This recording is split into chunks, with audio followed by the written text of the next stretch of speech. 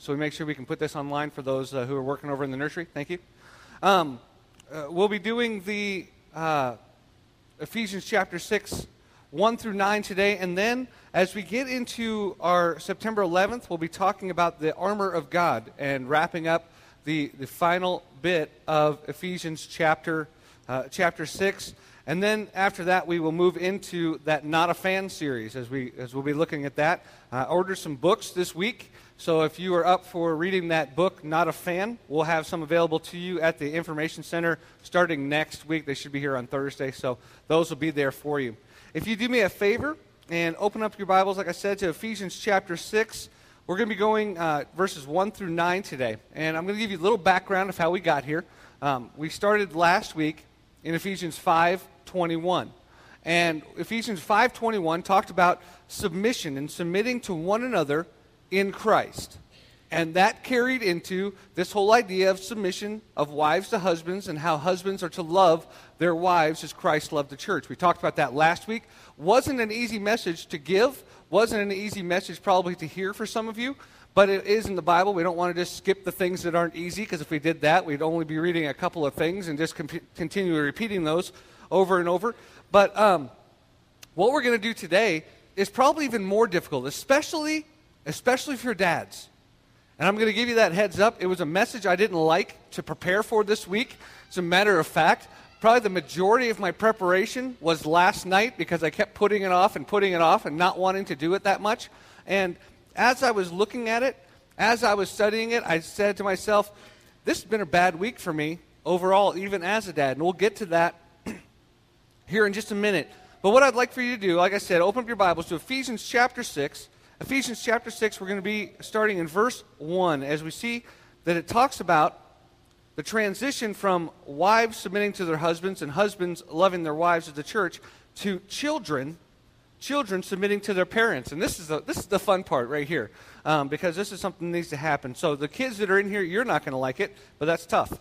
Here it is. It says, children, obey your parents because you belong to the Lord, for this is the right thing to do. Honor your father and your mother.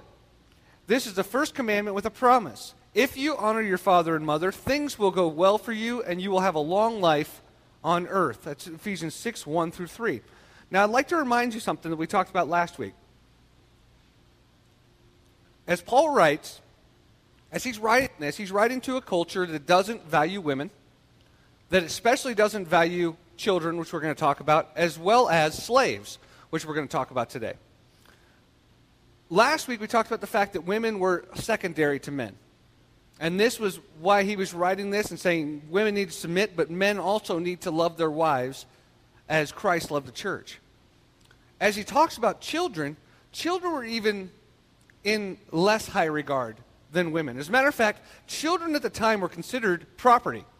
Until you reached a certain age of maturity, you were considered property. It wasn't unlikely for children to be treated poorly. I mean, here we think of children as precious, and we love them, and especially other people's kids. The idea of, your kids are so cute and my kids are crazy, because my kids are crazy, but that's just a whole nother story. The whole idea of going and throwing a baby shower because somebody's getting ready to have a baby, and we're excited when the baby comes, and we bring flowers and balloons, and everybody wants to hold it, and it's just all that. The way that it happened then is when a baby was born, a baby was presented to the dad and laid at his feet.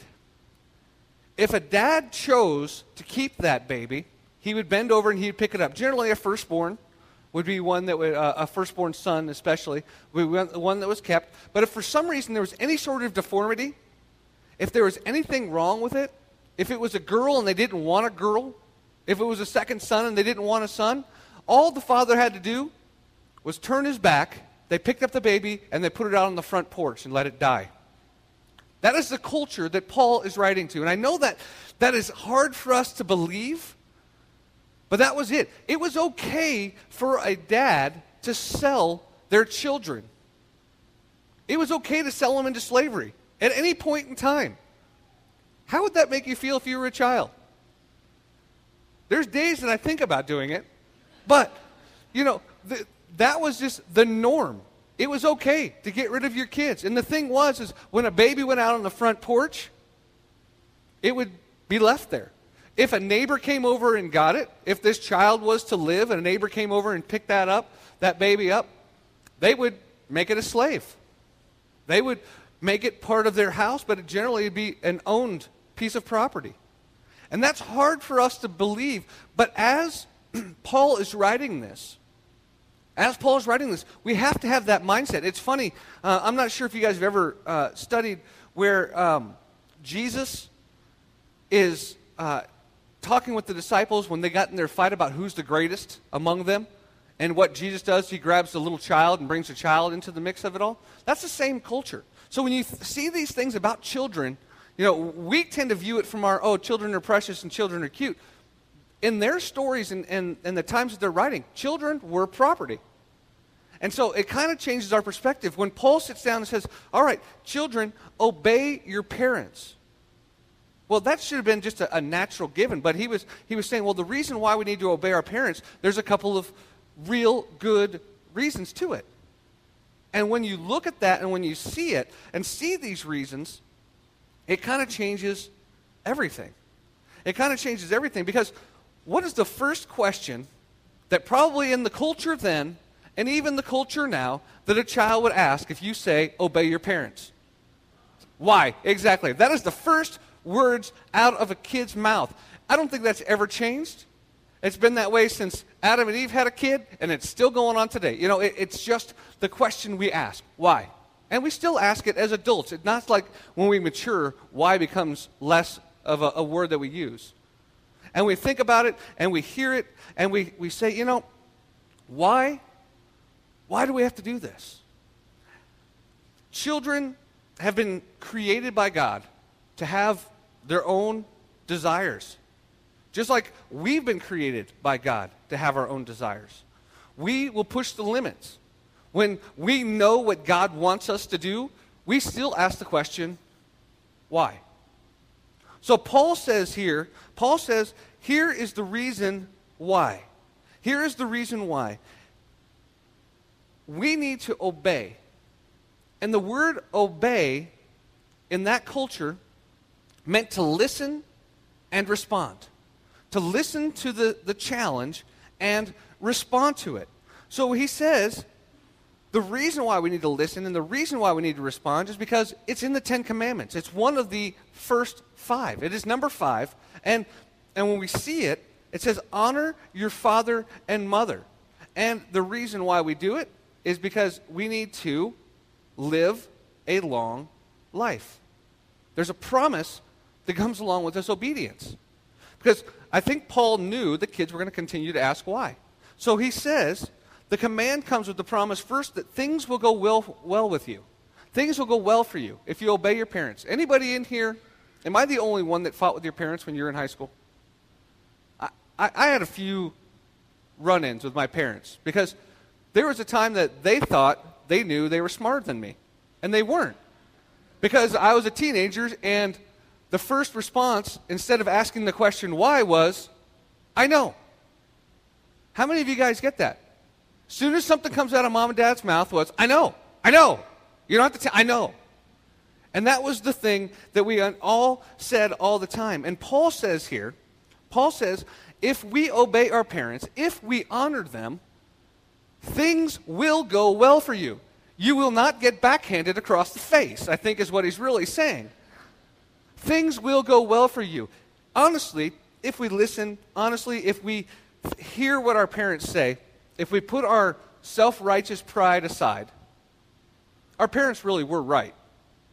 There are many times we look back and say, you know what? I guess they kind of knew what they were talking about. They'd kind of been there before, even though we didn't think they had, even though we think that they were going to be wrong and they didn't have any idea what situation. We forget that they were kids once too. I know my son has a really hard time trying to gather that. We were watching Tim Hawkins' video yesterday, who's a Christian comedian, and he was talking about kids who whine about things that they get, and he was talking about the iPod Nano that his daughter got, and she said it was too big and too cumbersome, and he starts joking, did you ever try and run around with a cassette player attached to your hip, a cassette Walkman? And we were laughing, and Camden was laughing at it, but he didn't know what a cassette player was. So that was even funnier that he was laughing, and we were kind of joking back and forth, and I said, yeah, I actually remember trying to do that, and as you're running, it would fall open, and the tape would fall out, and, those kind of things. And so we were joking about that, and he's like, oh, you know what? I didn't know that you had that when you were a kid. I don't know what he thought that how old I am, but it's kind of one of those things that we forget that our kids are that way. Mark Twain has this really funny quote that I've heard said before, but he said, when I was a boy of 14, my father was so ignorant I could hardly stand to have the old man around. But when I got to be 21, I was astonished by how much he'd learned in 7 years. We have that attitude towards our parents, and I'm sure, like I said, I'm not the only one that had that issue with mom and dad. But obedience to our parents really does keep us out of trouble. Obedience to our parents really does keep us out of trouble. And the second thing that Paul says is it keeps us alive. It keeps us alive.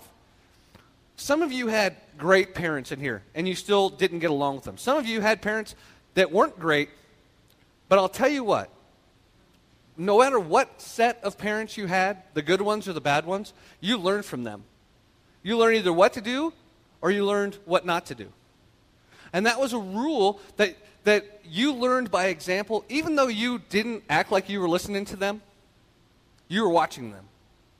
And that's a lesson that we have to know as parents as well, that we'll tell our kids what to do, and they're going to act like they're not listening to us, but they're watching us.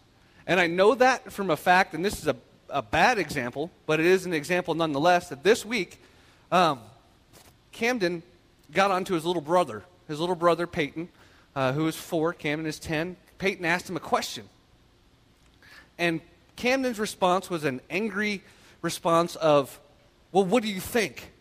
What's it look like I'm doing? And Christy heard him say it, and she said, that wasn't nice. Why did you say that? And he goes, well, that's how Dad says it to me. And I went, and he's right, because when there's a stupid question, I give him a stupid answer. And that's my own fault. And I am not the model parent that I should be in all areas and aspects. But it's amazing when you see it firsthand, and you get onto your kid for doing something wrong, and they say, well, that's what you do. I'm not sure if you remember that old public service announcement about marijuana. And it was probably, mid-'80s or something like that. And the dad comes in and he's yelling at the son who's sitting on the bed. And he says, where did you get this? Who taught you how to do it? And he's like, Dad, I learned it by watching you, all right? I learned it by watching you. And everybody starts crying. And it's one of those powerful ones but you remember it. And that's exactly it. They do. They watch us and they learn from us. And when they learn, they can learn to keep themselves out of trouble and have that long life. For children to obey and parents to enforce obedience really is not a completely and totally easy task. It sometimes can be very difficult, but as children learn this idea of submission, it is not only important for them to learn the idea of submitting to their parents, but it's important for them to learn the idea of submitting to God. Because there's going to be times when kids are going to push their parents and they're going to want their will to be done versus their parents' will to be done. And as they learn that's not okay, they'll also learn that God wants us to do certain things, and as we all know, we want to do our own things, but there's a time that it needs to stop and we need to listen to what God is saying. And we learn that as children. And parents are the ones that teach it.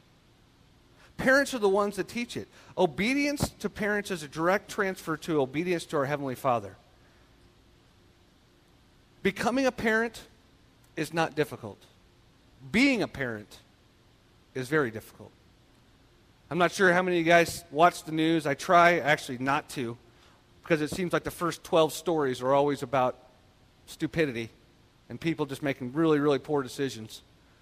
And last night I was watching, and it was an apartment that two parents were arrested for child abuse that led to death. on a 10-month-old baby because they put the baby in the bathtub and they went to the back room to have sex. And the baby drowned. And I was just blown away. Blown away. And it was funny because I already finished this line, but I knew that becoming a parent isn't that difficult. It's not. Once you reach puberty, it's not that difficult to become a parent. But actually being a parent and raising your children right is difficult. There's a fine line between that just being their friend and letting them do what they want to do and not being that tyrant parent, and then on the other side being just overly bullying. And the funny thing is that's what Paul goes into next.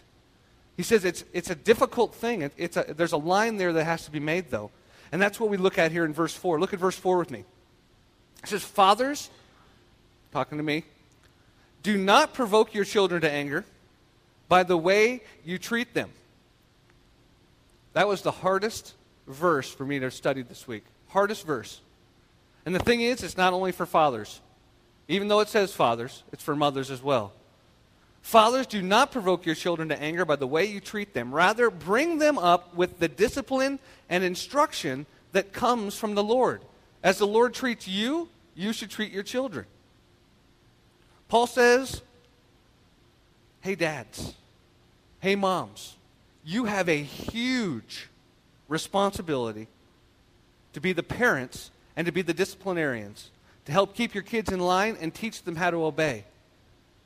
But the thing is, he says, don't beat them into submission. Don't verbally abuse them into submission. Don't crush their tender spirits to make them submit.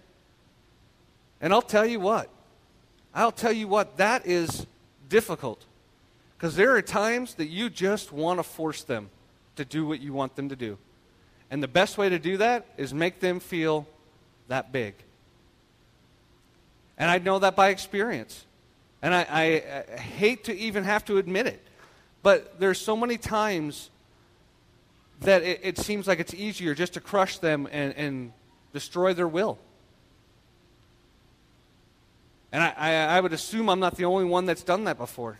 And I always feel bad after I do it, but at the time it seems like the right answer. How do you balance the idea of letting them run all over you versus you running all over them and somewhere meeting in the middle? How do you do that? Well, this is what Paul's talking about. He says, bring them up with the discipline and instruction that comes from the Lord. Or the KJV, if you have that, says the nurture and admonition of the Lord. The nurturing. That nurturing that is there. He says, it involves example.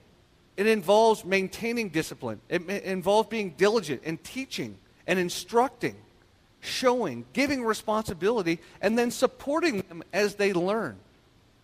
Supporting them as they learn. How many times have you gotten frustrated, and I can say that I can't count because it's been that many times, where you get frustrated when you're trying to teach them something, they fail, and finally you say, just give it to me. And you're going to do it yourself, and you're going to show them how to do it because we don't want to waste this time. And I find myself doing that too often, unfortunately. When what we're supposed to be doing is helping them learn and bringing them along and maturing them and bringing them in this process. Now, discipline is a part of it, but it's not the only part, and it's not the part where we're supposed to crush them. You know what this is crazy is that God says to do it, Paul says to do it in the Lord. In the Lord. And as we look at that and we see those words, we should be acting like God. Remember how this whole passage started back in Ephesians chapter 5 in the beginning? It says to imitate God, to therefore imitate God and do these things like Him. And there's a whole list of things in 5:1 through 21. And then it starts into this idea of submission and these things like this. This is part of it. Imitate God in your parenting styles. Imitate God in how we're to raise our kids. Looking at these first four verses, we see that children really are a gift from God. They are His, and we are raising them. They were given to us as a gift, and we are raising them. That's a huge, huge responsibility. That we're supposed to bring them up and mature them so they follow the Lord and submit to him as they get older.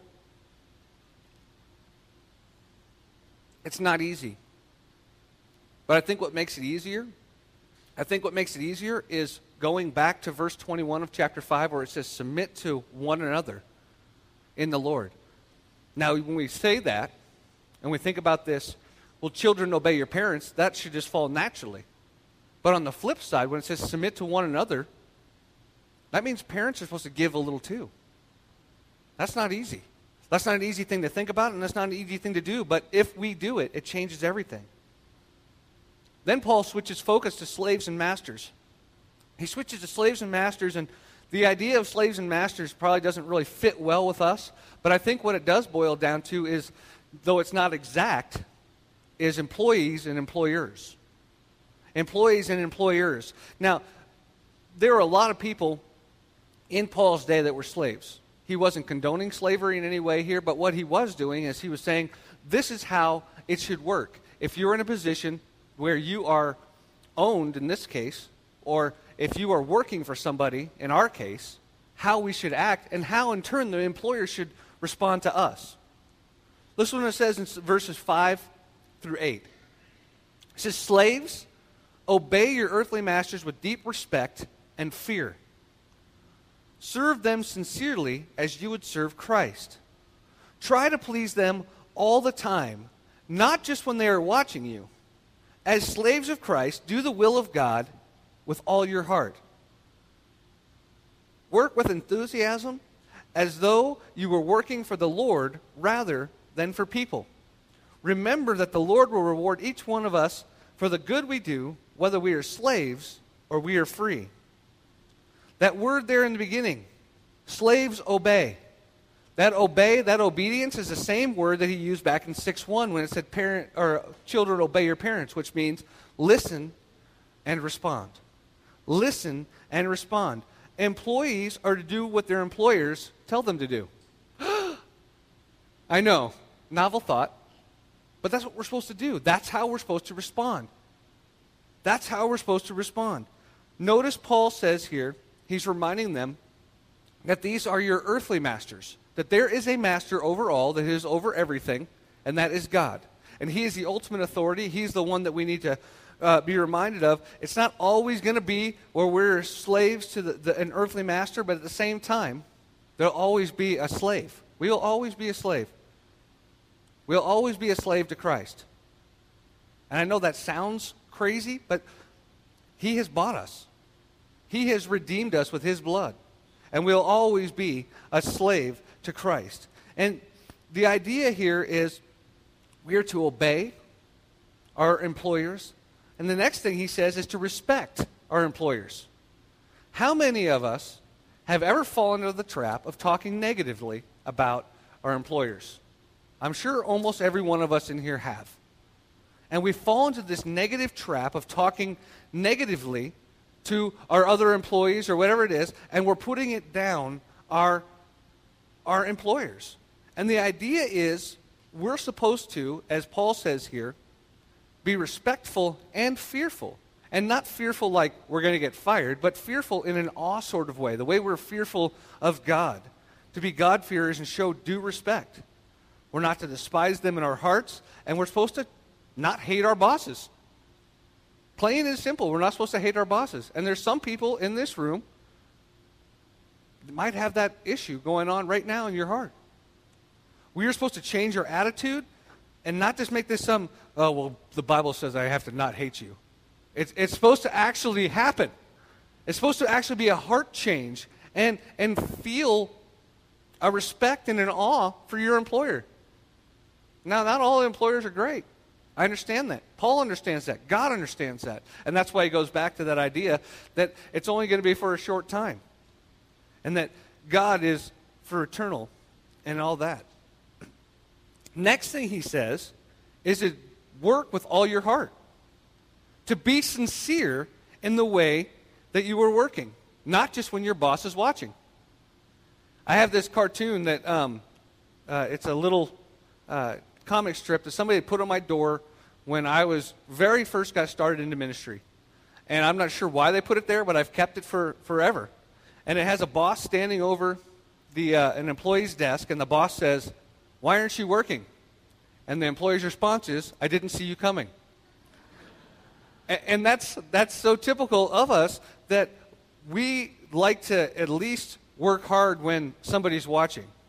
But when somebody's not watching, we tend to pull back a little bit, tend to not work quite as hard. And what Paul says here is, work with all your heart all the time. And be happy about what you're doing. Enjoy what you're doing. And they use these next words to say, as to Christ. Sometimes it's hard to see, but our work is a direct reflection of how we should work for Christ. And that we are working for Christ, because we are a living example. No matter what words you might say about how you love God, or how you love going to church, or you want to invite somebody to come to church, if your actions do not back up those things, they will not listen to you. Just like a parent cannot say something to their kids and turn around and do something totally different, a person that is a follower of Christ cannot have words that don't match up to their actions. It ruins your testimony. It ruins it. And that's why he says we need to work as servants of Christ. We need to say, hey, when I go to work, I'm working for the Lord. I might be getting paid by this company, but I am working for the Lord. It is my opportunity. This is my mission field. This is where I go. This is how I'm supposed to act. He follows it up and says, this is us being servants of Christ and doing the will of God with all of our heart.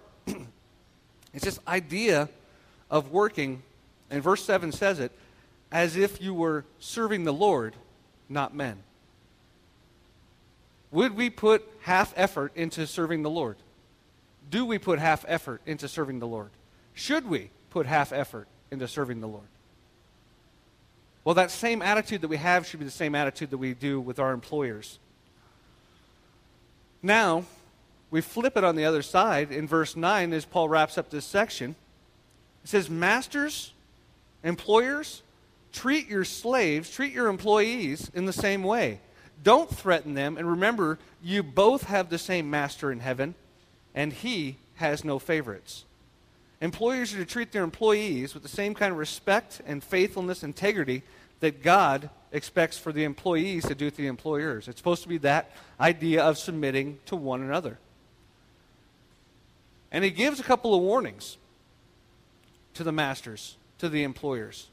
He says, you have a master in heaven who's going to hold you accountable. You have a master in heaven who holds you accountable. And the second thing he says is God shows no favoritism in his judgment. We're all equal in God's eyes. There's no higher class or lower class. You know, we'd like to be competitive. We'd like to have those things. We'd like to show that this is where we're better than somebody else at. But there is no better than. We're all the same in God's eyes. And the whole idea here is that Paul wants to take this idea of submitting to one another, and he shows in three different areas. That is the husbands and wives, the children and parents, and the employers and employees. And he says, we're to submit to one another as Christ showed an example of submitting to God and submitting to the church and giving his life and doing these things. Paul directs us to understand that there is an authority that's outside of this world. And in our service, in our jobs, in our ministry, in our lives, in our marriages, in these things, we are to submit to God. And when that happens, it changes who we are. We should have a willingness to submit because it's a reflection of what Jesus did to God. We are to imitate God. We are to imitate Christ. Is it easy? No, it's not. Is there going to be bumps along the road? Absolutely. Are we going to fail? I told you how many times I did already this. Well, I didn't tell you all the times. I told you some of the times I did this week. We will fail. But the great thing about God is he doesn't say, give me that. You're done. You can't be my kid anymore. I'm going to sell you off. He doesn't do that. He's got grace and he's got love and he's got mercy that he shows to us. And when we screw up, and we all do, when we screw up, he's there to pick us up, to dust us off, to take us to the next thing. It all starts off with us being called to listen and respond, to imitate God, to listen and respond. How are you going to respond to that? Here in just a minute, the band is going to come up, and we're going to sing a song that is probably one of my favorite songs over the last about 6 months. I got to go to a conference back in April, and this guy named Gunger was leading the worship. I'd never heard him before, and he was very strange. But this song that they sang, it just really hit me, and I asked Jerome, I said, hey, can you guys learn this and sing this sometime soon? It's called Beautiful Things, and maybe you've heard of it before. They play it on K-Love now. But I'm going to read the words to you, and after I do, I want you to hear it, because maybe you're thinking, Matt, what you just said to me, it's not possible. I can't change. I've been stuck in my ways for so long. I learned from my parents these negative things, and they have carried down. They have flown through the blood, and that's how I ended up the way I am. And maybe that's true, but God can change you, and He's changing each and every one of us every day.